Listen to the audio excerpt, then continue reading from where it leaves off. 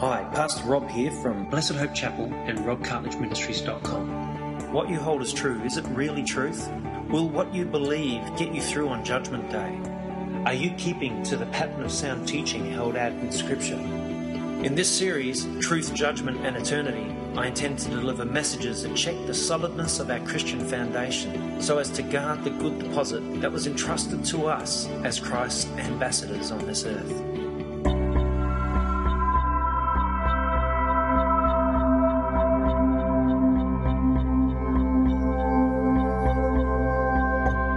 It's good to be in the house of God, isn't it? It's good to be among God's people. And, I believe we're living very, very close to a very, very critical hour in the earth's history. And I've got a sermon here, If We Pray Part 2, right? That's what I started last week, and I didn't get very far, as you know. And I don't think I'm going to get very far again today. So it's just up there for the look. But we need to pray firstly. I'm busting at the seams with something in my spirit I just know God wants to speak to us about. So firstly, guys, can you all pray for this sermon right now? Let's pray. Thank you, Jesus. Thank you, Lord. Lord, we give you praise and glory. Oh, God. Paul saw these days through a glass dimly, Lord Jesus, and you've placed us here at this time.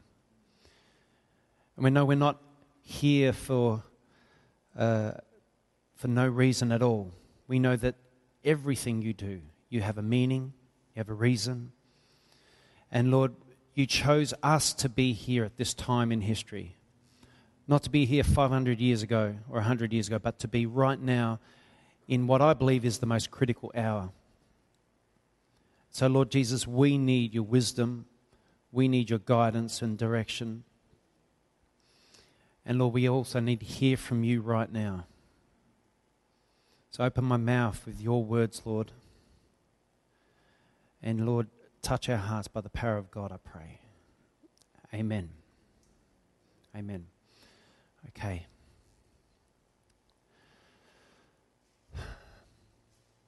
Who knows that there's stuff going on this planet? Right? Everyone's pretty awake. Everyone's pretty awake to what's going on. What's the church to do at this point in history? What's the church to be? If not a life raft to multitudes of souls that could potentially perish due to the sweeping deception that is sweeping over the planet. I believe God's put us here as a church to help Christians find the truth for a start, to get some clear doctrine in their hearts, but also to get as many people as we can into the kingdom of heaven before Satan has his way on this planet. We're living in an hour, and if you don't think we're living in an hour where it's urgent, then I think Satan's got you asleep. I think Satan has muted your mind from perceiving truth. Because there's some technology on this planet that we know about that can potentially destroy the planet, but there's things that we have no idea about that they also have access to. You know, if we know about the Hadron Collider and its potential, right, what else do they have that we know nothing about? And what does the Hadron Collider have the potential to do that we know nothing about? What is Satan up to? And I believe he's called the church to be a light in these days. Amen? I believe the church has to combat this rising Antichrist, not by taking up a sword and going out to battle, but through prayer. If the Hadron Collider can release all this dark matter and all that sort of stuff, why aren't we releasing light matter? You know, if the church doesn't pray, Satan gets his way. You can write that down if you want. I like that one. Satan gets his way if the church doesn't pray. And, you know, should the church be praying for such and such to get a brand new car? You know, should the church be praying for bigger offerings? Should the church be praying for a prosperous, wealthy people? And I'm not talking about prosperous of soul, because that's what we should be praying for, but the problem is they got the soul part out, and prosperous with wealth, like material wealth. That's not what the church is supposed to be. We're supposed to be a house of prayer to all nations. We are God's Hadron Collider, if you know what I mean. If we get into prayer, and that's why, I believe when we pray for an issue in church and the whole church prays, instead of releasing one prayer to heaven, we're releasing 20, 30 prayers, at least in this church. You know what I mean? There's power in that. There's power in that. And as we continue to do it, as God continues to move us in prayer, that intensity can become enormous and have the power to push back the forces of darkness. That's what the Bible tells us it can do. Pushing back the forces of darkness. Single-handedly, a church can hold back what Satan plans to do in a city through prayer. But you know what? The people of God don't have faith in prayer anymore. We don't believe that to be possible. Evan Roberts believed it possible 100 years ago. If you have never researched Evan Roberts, write his name down and do some research. Evan Roberts started to pray. 18 years he prayed, and revival came to Wales. And nearly everyone, they reckon around 97% of Wales got saved. Gloriously saved, completely transformed into new creatures. Because one man started to pray. And as he continued in those years of prayer, that time when he wept before God for so long, and then other pastors started to share his burden. He wasn't even a pastor at the time. Then this revival broke out. You know, Satan hates revival. Satan hates it when God's people wake up. He hates it when people start getting saved. He hates it when Christians believe the Word of God is the Word of God. Do you know what I mean? He doesn't want us to take the Bible seriously. He doesn't want us to take Christianity seriously. He doesn't want us to unite together. He wants people not to come to church. He wants the church with no power at all. But I believe God's pulling us together at this hour because it is critical. We must come together, and all the more we must encourage one another as long as it is called today, and all the more so we can speed his coming, so we can get Jesus here, get Jesus up on his horse and riding down here. You know, who believes in the second coming? Who believes Jesus is going to come? If you don't believe Jesus is coming, then I want to have a chat with you afterwards. Jesus is coming. And you know what? There's no other hope under heaven except in Jesus Christ. You know, I talked in a sermon a couple of weeks ago, which I'm trying to get edited and finished, and my computer hasn't been letting me. And I talked about preparation, preparing for the rising Antichrist. And you know, the most important preparation is spiritually. Because you know what? In life and death, you know, if your spirit is saved and radically transformed and saved, that is the most important preparation you can prepare for. Because we can have all the gear, everything together, all the provisions and have the location and all that sort of thing, and we can get in our cars and we can drive to safety at the time when the cities are, going crazy. And we go to safety, and then a bomb drops on that area and you're dead. You know, this way Jesus says, he calls for patient endurance on the part of the saints during these days, because some will be handed over to imprisonment and death. And we don't know who that's going to be. I don't know if I'm called to martyrdom, but I'm prepared to martyr myself if I have to. I will not recant of the faith. And I can say that confidently because I've been considering this for the last 10 to 15 years of my Christian walk. What would happen if someone came up to me, held a gun at my head and said, "Give up Jesus and I'll let you live"? I'll say, pull the trigger. There's no way I'm going to give up Jesus. So your preparation must be your preparation in the days ahead. Because that's what we're going to be facing. We're going to be facing trying times, worst times ever in history.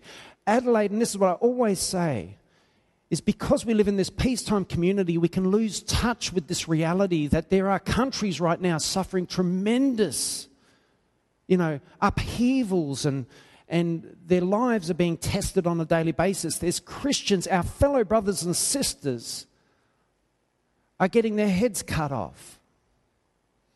And we see it on the news and we nearly disassociate ourselves from that. We nearly think it's a Hollywood movie and it's not real because it's on TV. Because if Hollywood makes a movie about a subject, it mustn't be a real thing. It mustn't really happen. But it's real, guys, and it's happening, and all the more, and it's been happening. Did you know this statistic, that more Christians were martyred in the 20th century than all the other centuries combined?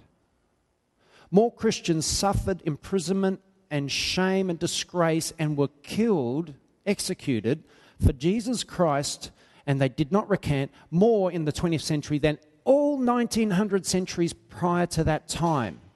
Now, does that tell us something? Does that tell us that we are living very close to the hour? When it went 1900 years, there was a consistent amount of Christians being killed for the faith, and then as soon as it hit the 20th century, it escalated out of control.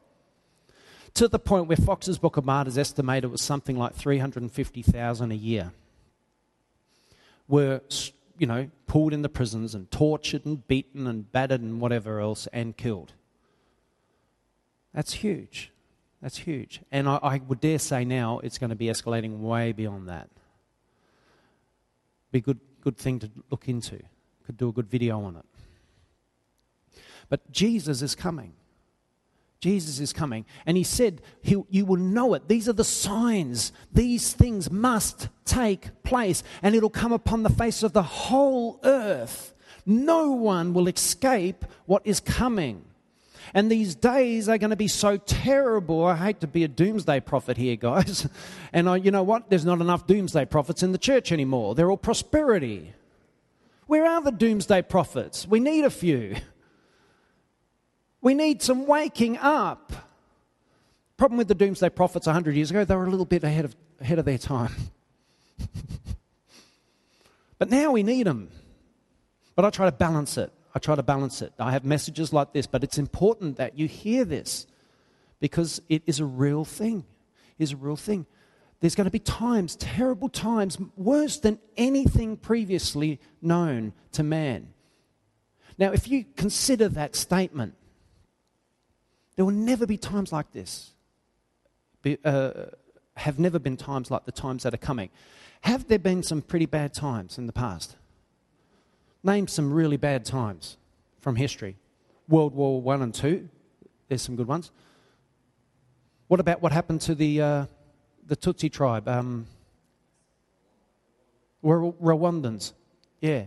1 million were a mass genocide, 100 days, 10,000 people a day chopped down by machete. And what the news that fails to add is they were mostly Christian people.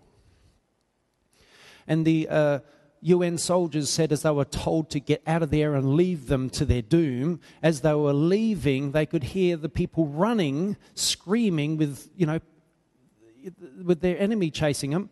But as they were running, they were singing praises to God. They're singing gospel songs as they're getting chopped up. I hate to be graphic, but it happened. So we're seeing these days are rising, and we need to get awake. We need to know this. We need to prepare our hearts for troubling times. And you know what?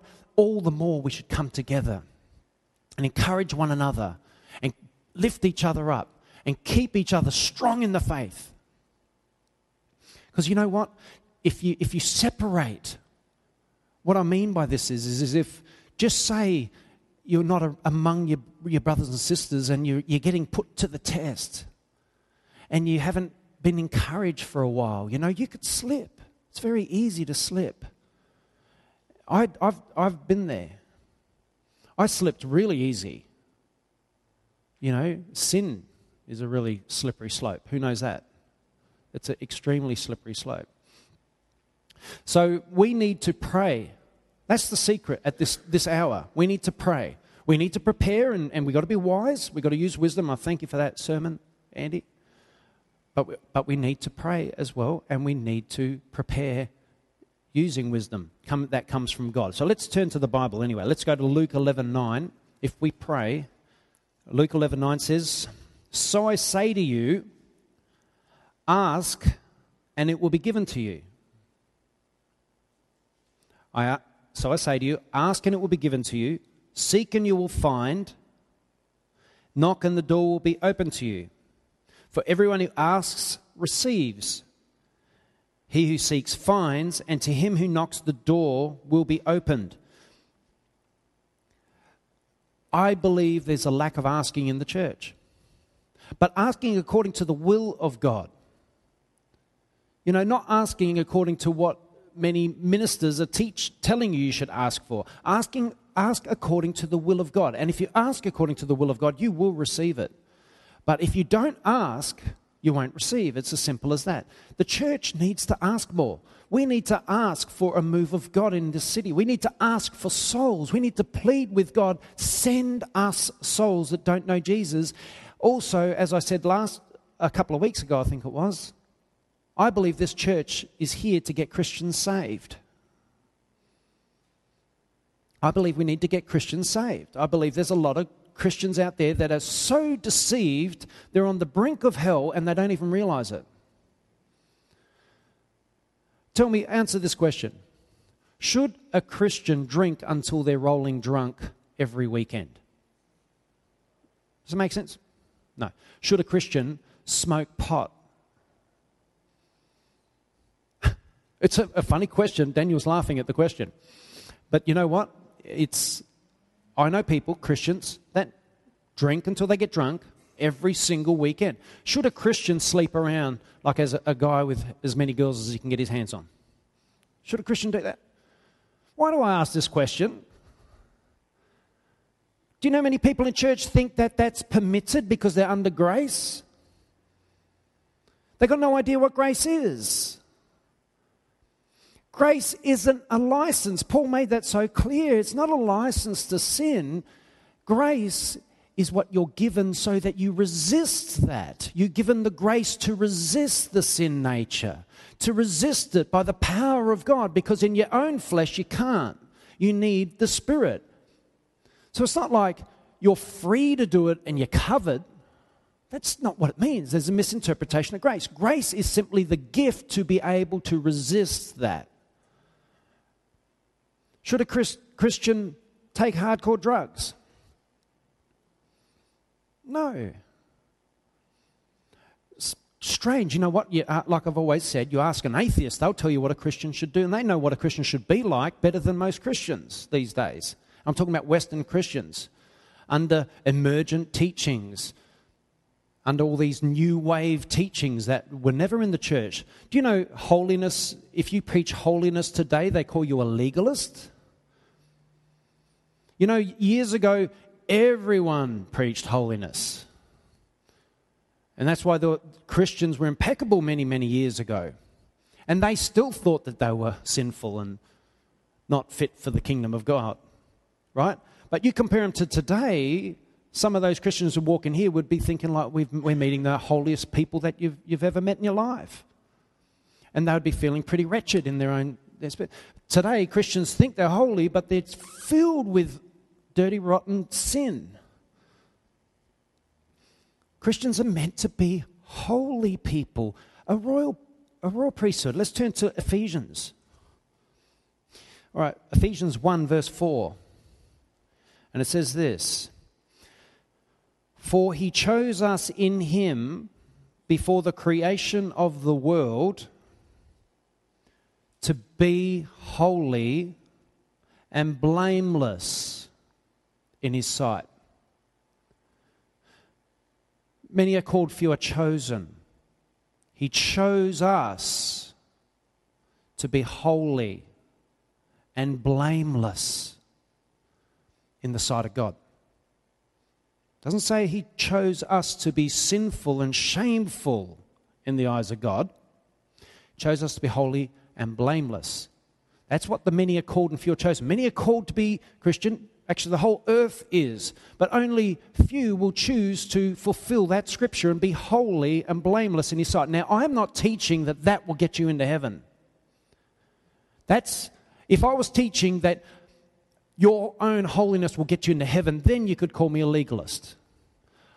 The blood of Jesus and the blood of Jesus alone gets you into heaven. It's what he did, but by his grace that he has given us, he said, produce fruit, or John the Baptist said, produce fruit in keeping with repentance. So if you keep with your repentance, guess what? You will be holy and blameless in his sight because you're keeping with it. You're not continuing in your old nature.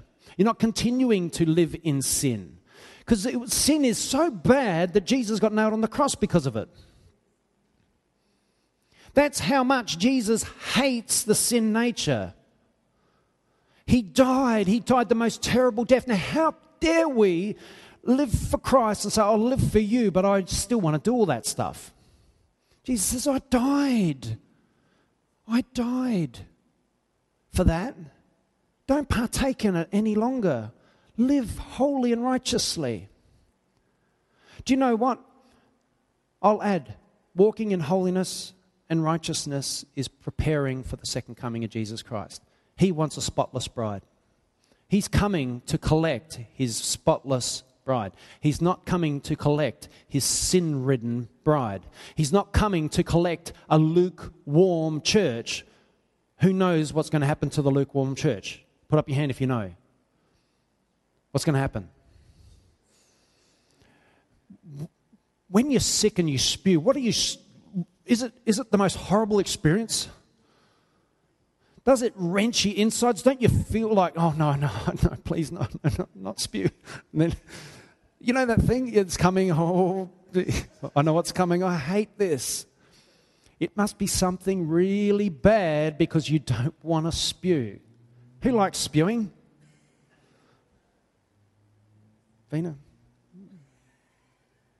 Vina used to spew a lot when she was pregnant. And, sorry, now you all know.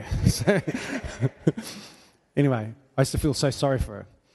But Jesus doesn't like spewing. He does not like to spew. So don't make him spew you out. Live a holy and righteous life. It's simple as that. Who else gets into the kingdom of heaven? Who gets into the kingdom of heaven? It's funny, Ben came up and talked to me about the will of God just today and the scripture. Who knows the scripture I'm talking about? Matthew 7:21.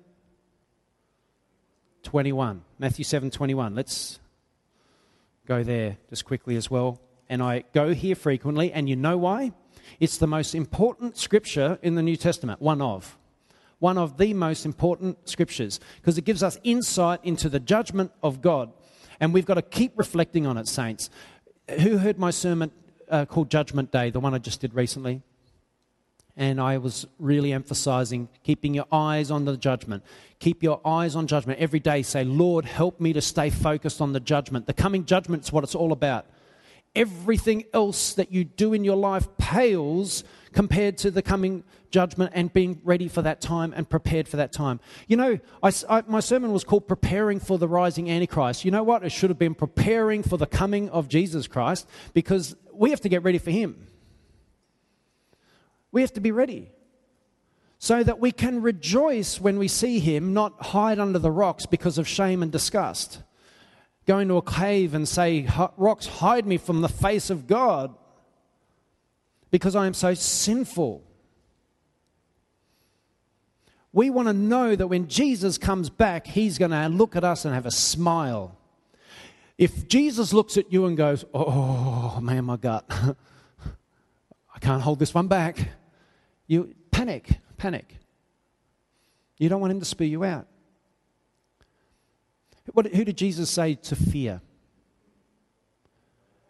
But what was his words?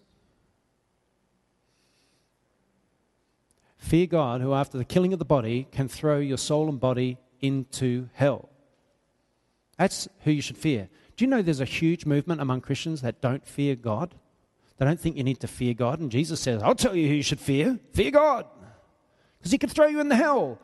So how could there be a movement of people that don't fear God? Who had a dad who had a really good smack? Yeah? I had a dad with a pretty good smack. Do you know I feared my dad? But I loved him. Because he was just. He didn't smack me because he just felt like, oh, I really want to let out some energy. Come here, son. He didn't smack me for no reason. He wasn't a mean, wicked father. But when I was a wicked son, he used to chase after me. And you know what I reckon he used to feel inside? The same thing I used to feel. Oh, why did he do that? I don't really want to smack right now, but I have to because he's just done a naughty thing. So he'd grab me and give me a smack. He wouldn't beat the life out of me, but he'd wake me up. So I feared my dad, but I loved my dad. And you know, you can fear God for the right reasons, but you can love God with all your heart and do right so that you don't double-cross him. You don't put him to the position where he has to discipline you harshly. So that's why it's good to live a holy and righteous life. Who's getting this today? Let's go Matthew 7:21. The reason I believe God keeps bringing me back here is because I think it's not preached on much. So I'm constantly coming back here. Matthew 7:21 says, "Not everyone who says to me, 'Lord, Lord,' will enter the kingdom of heaven, but only he who does the will of my Father who is in heaven." That's a critical scripture. That gives us insight into the doctrine of salvation, and it gives us a dimension of it that many teachers today don't talk about. It's not put up your hand, yep, receive Jesus as your Lord and Savior, yep, you're saved. That's not it. We're called to disciple them. We're called to bring them alongside and teach them the fullness of that doctrine. Teach them how to live a holy and righteous life now that you're saved and you're calling yourself a new creature in Christ. If you go back to your old life but keep coming to church on Sunday, you're not saved. Don't let anyone deceive you. You're not saved unless there's been a change. Figs will not come out of thorns. You must have a change of life. You must be transformed into a new creature, living a holy and righteous life, walking after God. That's when you know you're saved, because the fruit is evident in your life. No fruit? Question your salvation. Has God, or have I allowed God to do a work in me? Have I set my affections on godly things, on righteous things, or have I set my affections on unrighteous things and sinful things? Have I stooped down into Satan's territory rather than reached for God's? Where do you set your affections? Let them be godly and righteous. Let God be the uppermost and most important thing in your life. Put God first in everything.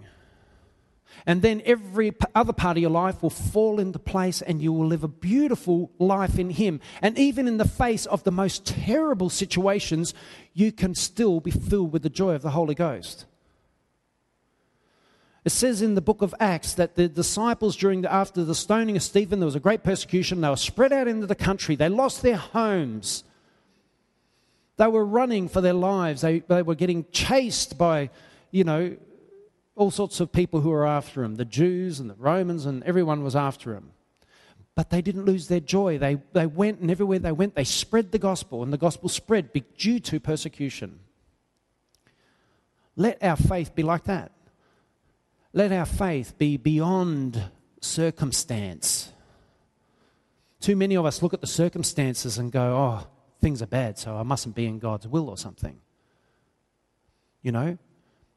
But it's there to help us, and it's to grow us and to discipline us and to turn us into the creatures we're meant to be. Because I believe when God created Adam and Eve and all Adam and Eve's descendants came upon the earth, I believe creation wasn't finished in the sense of, because it was finished in the sense that God sat down, okay?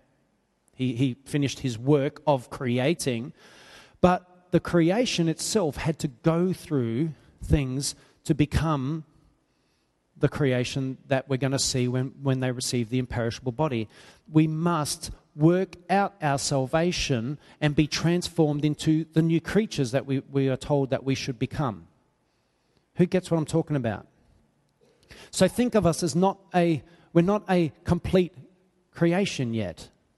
We're complete once we have our imperishable body, because the imperishable body will never die. Will this body die?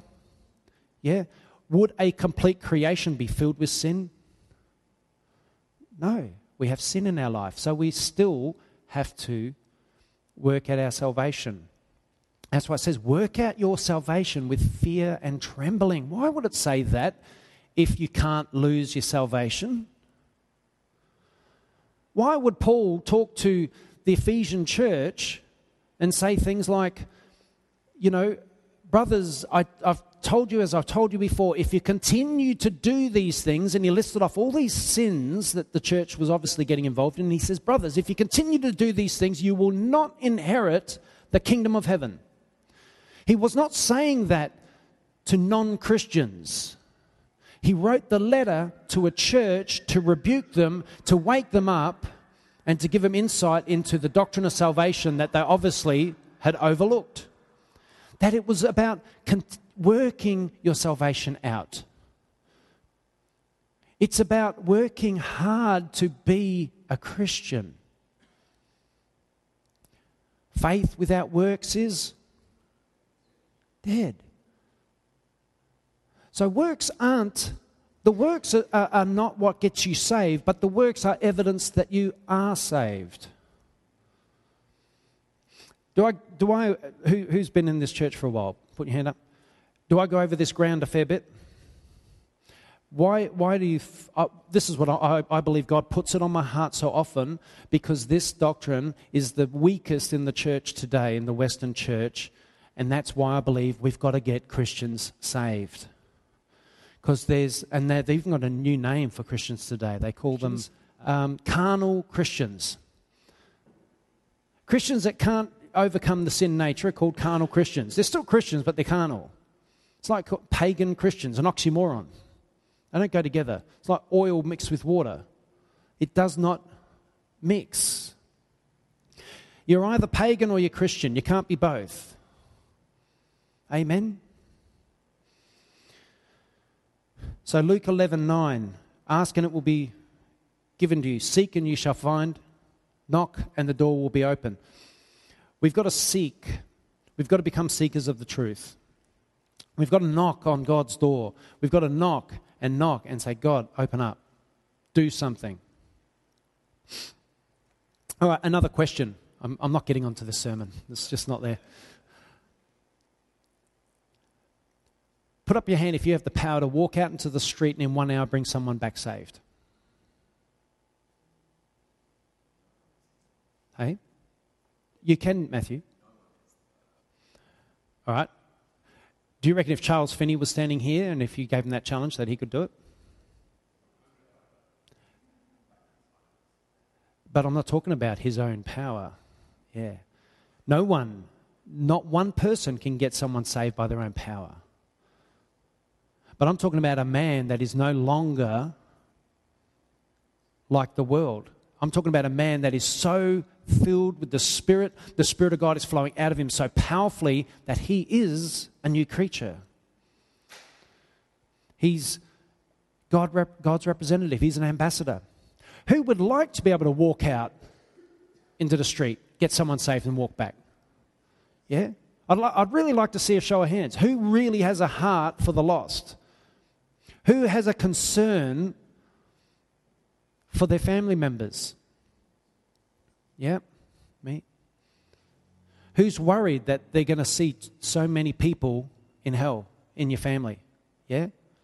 I believe lots of our family, if we don't change, we could lose them. And I've had this real concern that I'm going to get before God And he's going to show me all these souls in hell. And he's going to say, Rob, did you know if you had followed me correctly, you could have prevented that? So I'm saying it about me, so I'm not giving you a guilt trip. It's about me. All right? Who believes that they're going to be able to view people in hell, in heaven? Who believes that? Yeah?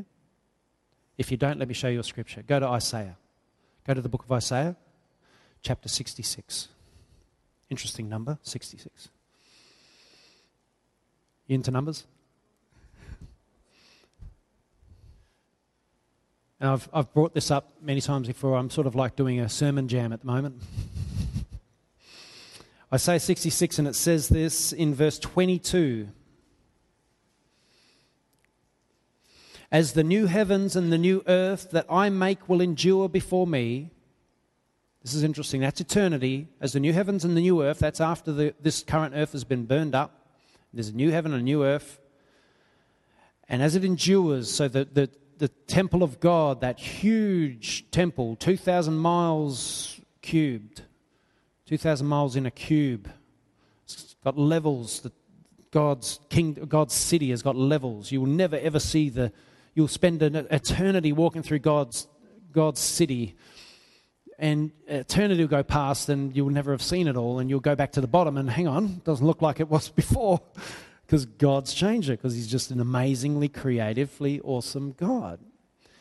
So as the new heavens and the new earth that I make will endure before me, declares the Lord, so will your name and descendants endure.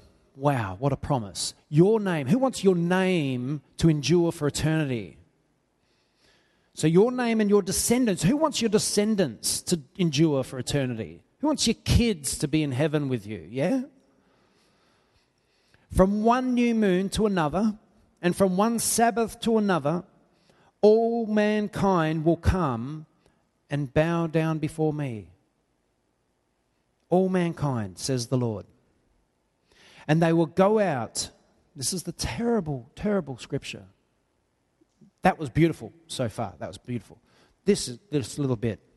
And they will go out and look upon the dead bodies of those who rebelled against me. Their worm will not die, nor will the fire be quenched, or their fire will not be quenched. And they will be loathsome to all mankind.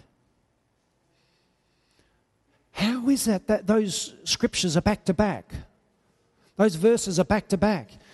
We hear this wonderful promise to our descendants, and in the next breath, God tells us of a place so terrible and loathsome where multitudes, we know, because broad is the road that leads to destruction and many upon it, few walk the narrow road, the will of God, and live for Christ. Few find that road and walk it. And that narrow, broad road is where the multitudes go, and down in hell where they're burning, the Bible tells us, and their fire will never be quenched, are those that rejected Jesus Christ. And when you'll be able to go there in heaven, and it's you have to go there. It's part of being in heaven. It says from one new moon to another, and from one Sabbath to another, all mankind will come and bow down before me, and that's everyone that's saved, will go out and look upon them. And my only explanation for that is because God wants to keep his people holy for eternity. He doesn't want to have a Satan issue again with rebellion. He doesn't want his people to rebel forever. And so what does he do? Well, regularly, guys, you're going over there and looking in that pit. You're looking into the pit where those that had rebelled are, and you look upon them, and I want you to stay there and look until it burns in you to never, ever rebel against me again. Because sin, you're looking down, and that is sin, what you see down there. That is how loathsome sin is, because those people didn't want to give it up. Those people didn't want to follow me. And now they're wallowing in it. Now they're wallowing in it. So don't you ever rebel. And you'll walk away and, God, I bow down to you. You're worthy. You are worthy. Because you're righteous, holy, good, and just. And they are justly down there. And no one will be able to call God unfair. No one, not even those down in the pit, will say, God, you're not just in this. They'll say, God, you are just. I'm here because I deserve to be here. Because their minds will have been open to understand that the judgment, when they received the judgment, when they were called, when God looked at them and said, get those angels, gather them up and throw them into the burning sulfur pit. When God called that judgment on them, they'll say, you are right and just in all your judgments. But we know from Matthew 7:21, it says that there'll be those that say, Lord, Lord, Jesus, my Lord, don't send me there. Don't send me there. I served you on earth. I prophesied in your name. I performed miracles in your name.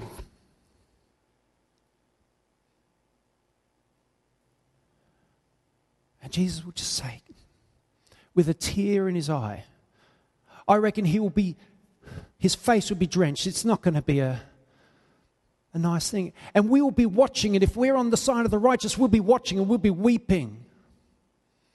Because you'll see your family and your love for them will be still there. It's not like you lose your love and say, get rid of them, God, I hate them now. No. That's why he's going to have to wipe away our tears. Now, if you don't believe what I'm saying about hell, then you've got to go home and read your Bible. I'm not going to be a pastor or a minister in this day that does not preach on hell. Because you know what? If I don't preach it, then I'm going to be judged.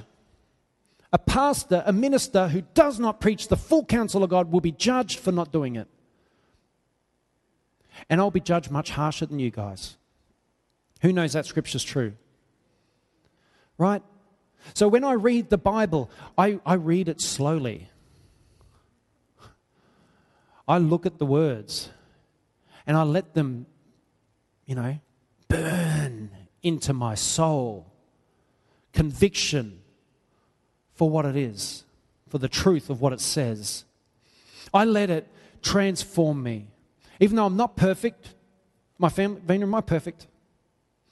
Come on, tell the truth. Come. No. John, am I perfect? No. They know me. They see me at the worst of times and the best of times. But when I preach, I'm going to preach the truth. And I preach it for my benefit as well. I have to hear this because I didn't know I was going to preach this. This is completely off the cuff. I did not know I was going to preach this today. I had no preparation for it. And I had to hear it myself. And the reason is God's telling me, you get ready. You get ready because I'm getting ready. The times are coming and they're coming rapidly and you're not ready. Get ready spiritually first. And when you get ready spiritually, you'll get ready mentally. You'll get mentally tough. And then after that, and at the same time, get ready physically. I know the scripture says physical training is of some value. Some say little value, but I like the some value better because it is of some value. But these people were saying that at a time when they used to walk 20 kilometres a day as an average thing. Now we go on a half an hour walk, we think that's exercise. They were walking and they didn't call it exercise, and then they exercised on top, and you know what I mean? So get walking, get in training, get strong, get fit for that day, and look after the temple. And get ready provisionally. Make sure, as I've said before, that you've got at least 6 months of food in the cupboards at any one time. Do the Italian, the Greek thing. Have your storage cupboards full. Cycle your food, put the oldest ones to the front and all that sort of thing. Just make sure you've got plenty of food in storage. And also get ready locationally, because I tell you now, if petrol is no longer available, it won't be long before total anarchy breaks out in our cities. And I'll tell you how, if trains aren't coming in the cities bringing food supplies, if the trucks stop running, if the cars stop moving, we're all in lockdown, basically. You'll go to the supermarket, there'll be no food on the shelves. Who knows this has already happened in many countries at one time or another, right? Then it would be roughly a week from that time, people will be breaking into your house to steal your food. Because they don't care for the cash, they'll be stealing the food. They won't even be looking for your gold supply because they can't eat it. Because when you're hungry, you don't think of gold, do you? You think of food. So it'll be 1 week before total anarchy, and people will be killing you for a loaf of bread. So just have your food in supplies, but also be ready and prepared that if that time takes place, that's my warning sign. That's when I know, okay, got to go. All right? You need a cue, you know what I mean? But I also believe, pray that God makes you aware of those times and when they happen so that he will wake you up in the middle of the night like Dave and Helen pray, and two large angels or one large angel is standing above your bed saying, get up and go to this spot and do it by within this amount of time. I'm praying for that because I believe there's been more spoken about these days in the Bible prophetically than any other event in the history of the earth and the history of the Bible. More has been spoken about the last times, the days ahead. Out of all the prophecies of the Bible, more has been spoken. That means that God's going to do something even greater than he did in Egypt in the time of Moses. Did he protect the Israelites in Egypt? Yeah. He protected them, didn't he? Now, if you believe you're going to be raptured before this time, right, I'd like to sit down and have a good chat with you. I've never found a scripture that says it. I've never heard someone who believes in a pre-tribulation rapture ever tell me that there is a scripture that speaks of it. So I'd like to, firstly, I'll be very open because I love talking about that subject. It's a really good subject. But I want you to show me, firstly, one scripture that gives that clear direction that there is a rapture, and it says, before the tribulation, before these terrible days, I will remove you from the face of the earth, or I'll take the church. Now, Joe Schimmel, also think of it this way, Joe Schimmel's got a $10,000 reward for anyone who can find that scripture. So you could get some good money if you can find it in the Bible. So I've been looking through the Bible for many, many years, 20 plus years. I've never found that scripture. I actually used to blindly believe it because everyone preached it. And the radios are all preaching it, all Christian radio. But then I had to do an honest reading. And I'm going, okay, where is it? Where does it say it? Scripture. I'm going to Mark 13. I'll just read it for you, and then I leave it as food for thought for anyone who thinks that.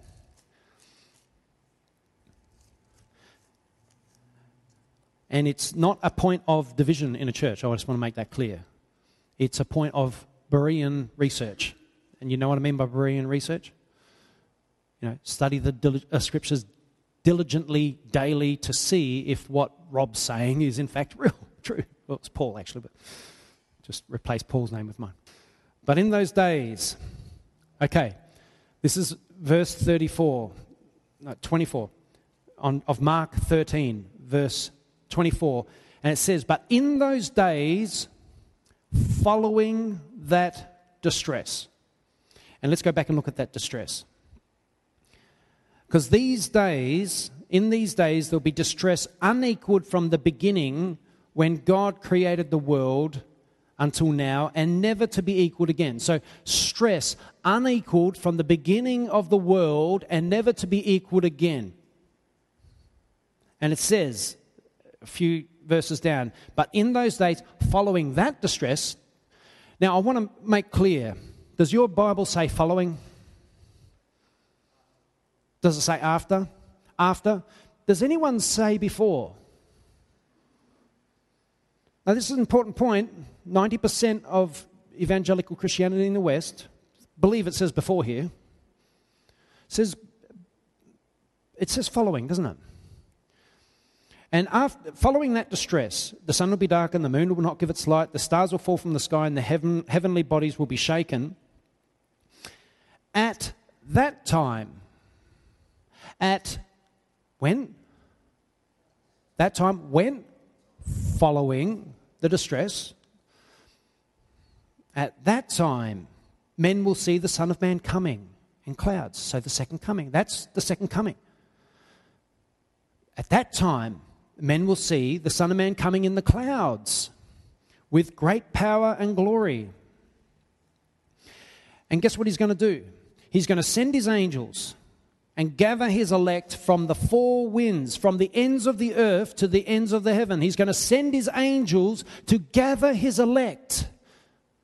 So who performs the rapture? His angels. It's not a sudden disappearance. It's angelic. You'll be, in the field or whatever, and this angel will come down and you're coming with me. Oh, wow, where? Well, I would know where. I'd say, it's the rapture. Awesome. I made it. Right? So at that time, men will see the Son of Man coming in clouds with great power and glory, and he will send his angels and gather his elect from the four winds, from the ends of the earth to the ends of the heaven. There it is.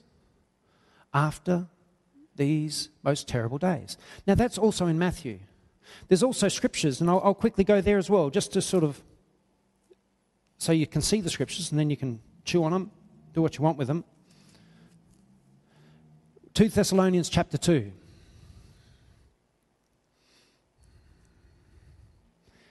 And it says, concerning the coming of our Lord Jesus Christ. I'll let you all get there, if you're looking there. 2 Thessalonians chapter 2.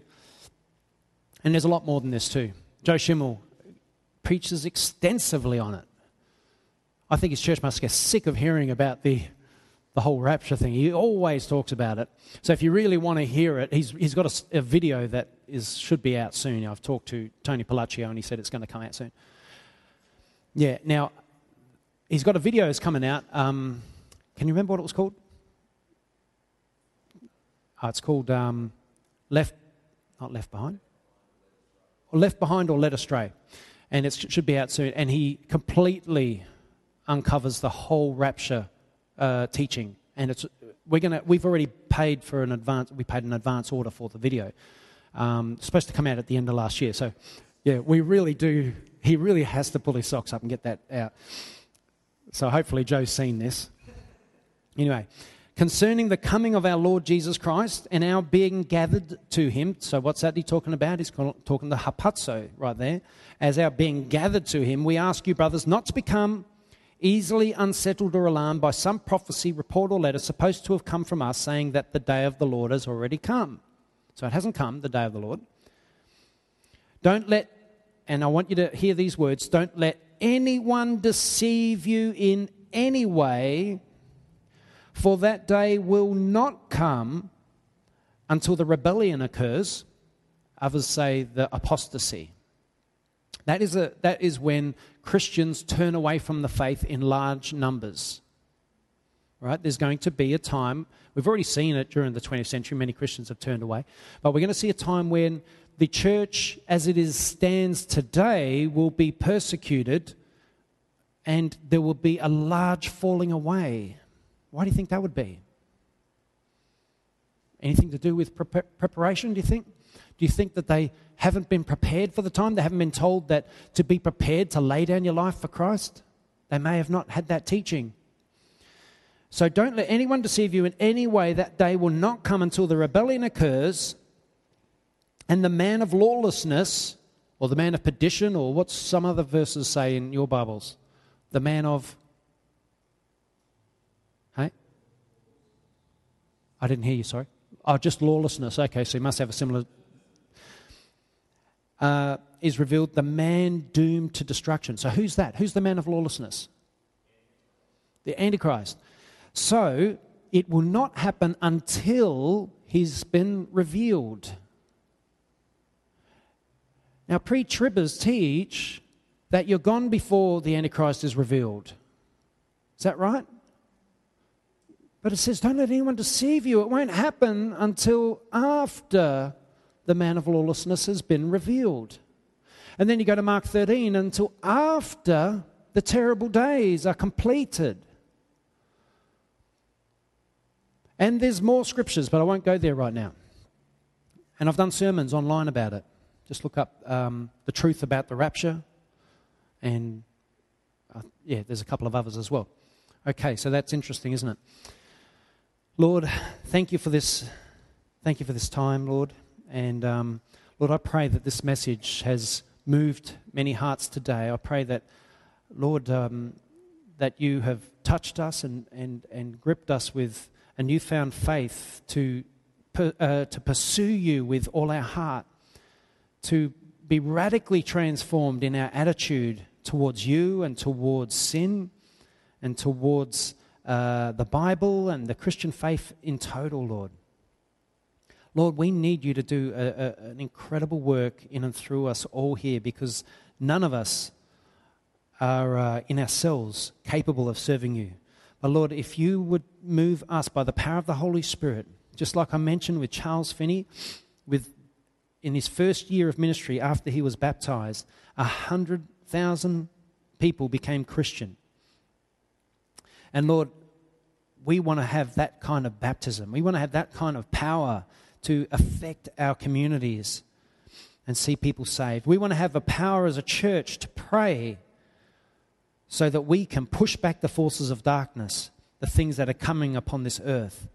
And so, Lord, I pray for a real change to take place in all of us, in all our hearts, and help us, Lord Jesus, to become the people that you created us to be, holy and blameless in your sight. So, Lord, do a wonderful work in and among us as a people. And, Lord, bless this time now of fellowship as we come together and we discuss all the different things that were talked about in the sermon and the messages beforehand. Just be here with us, and may our fellowship be amazing as we unite together as a church. So we pray this in your wonderful name, and just be with us now and bless our weeks. Keep us protected and safe through it, and help us to just to pursue you more and devote to you more than we ever have before. I pray this in your wonderful name. Amen. Amen. Thanks, guys.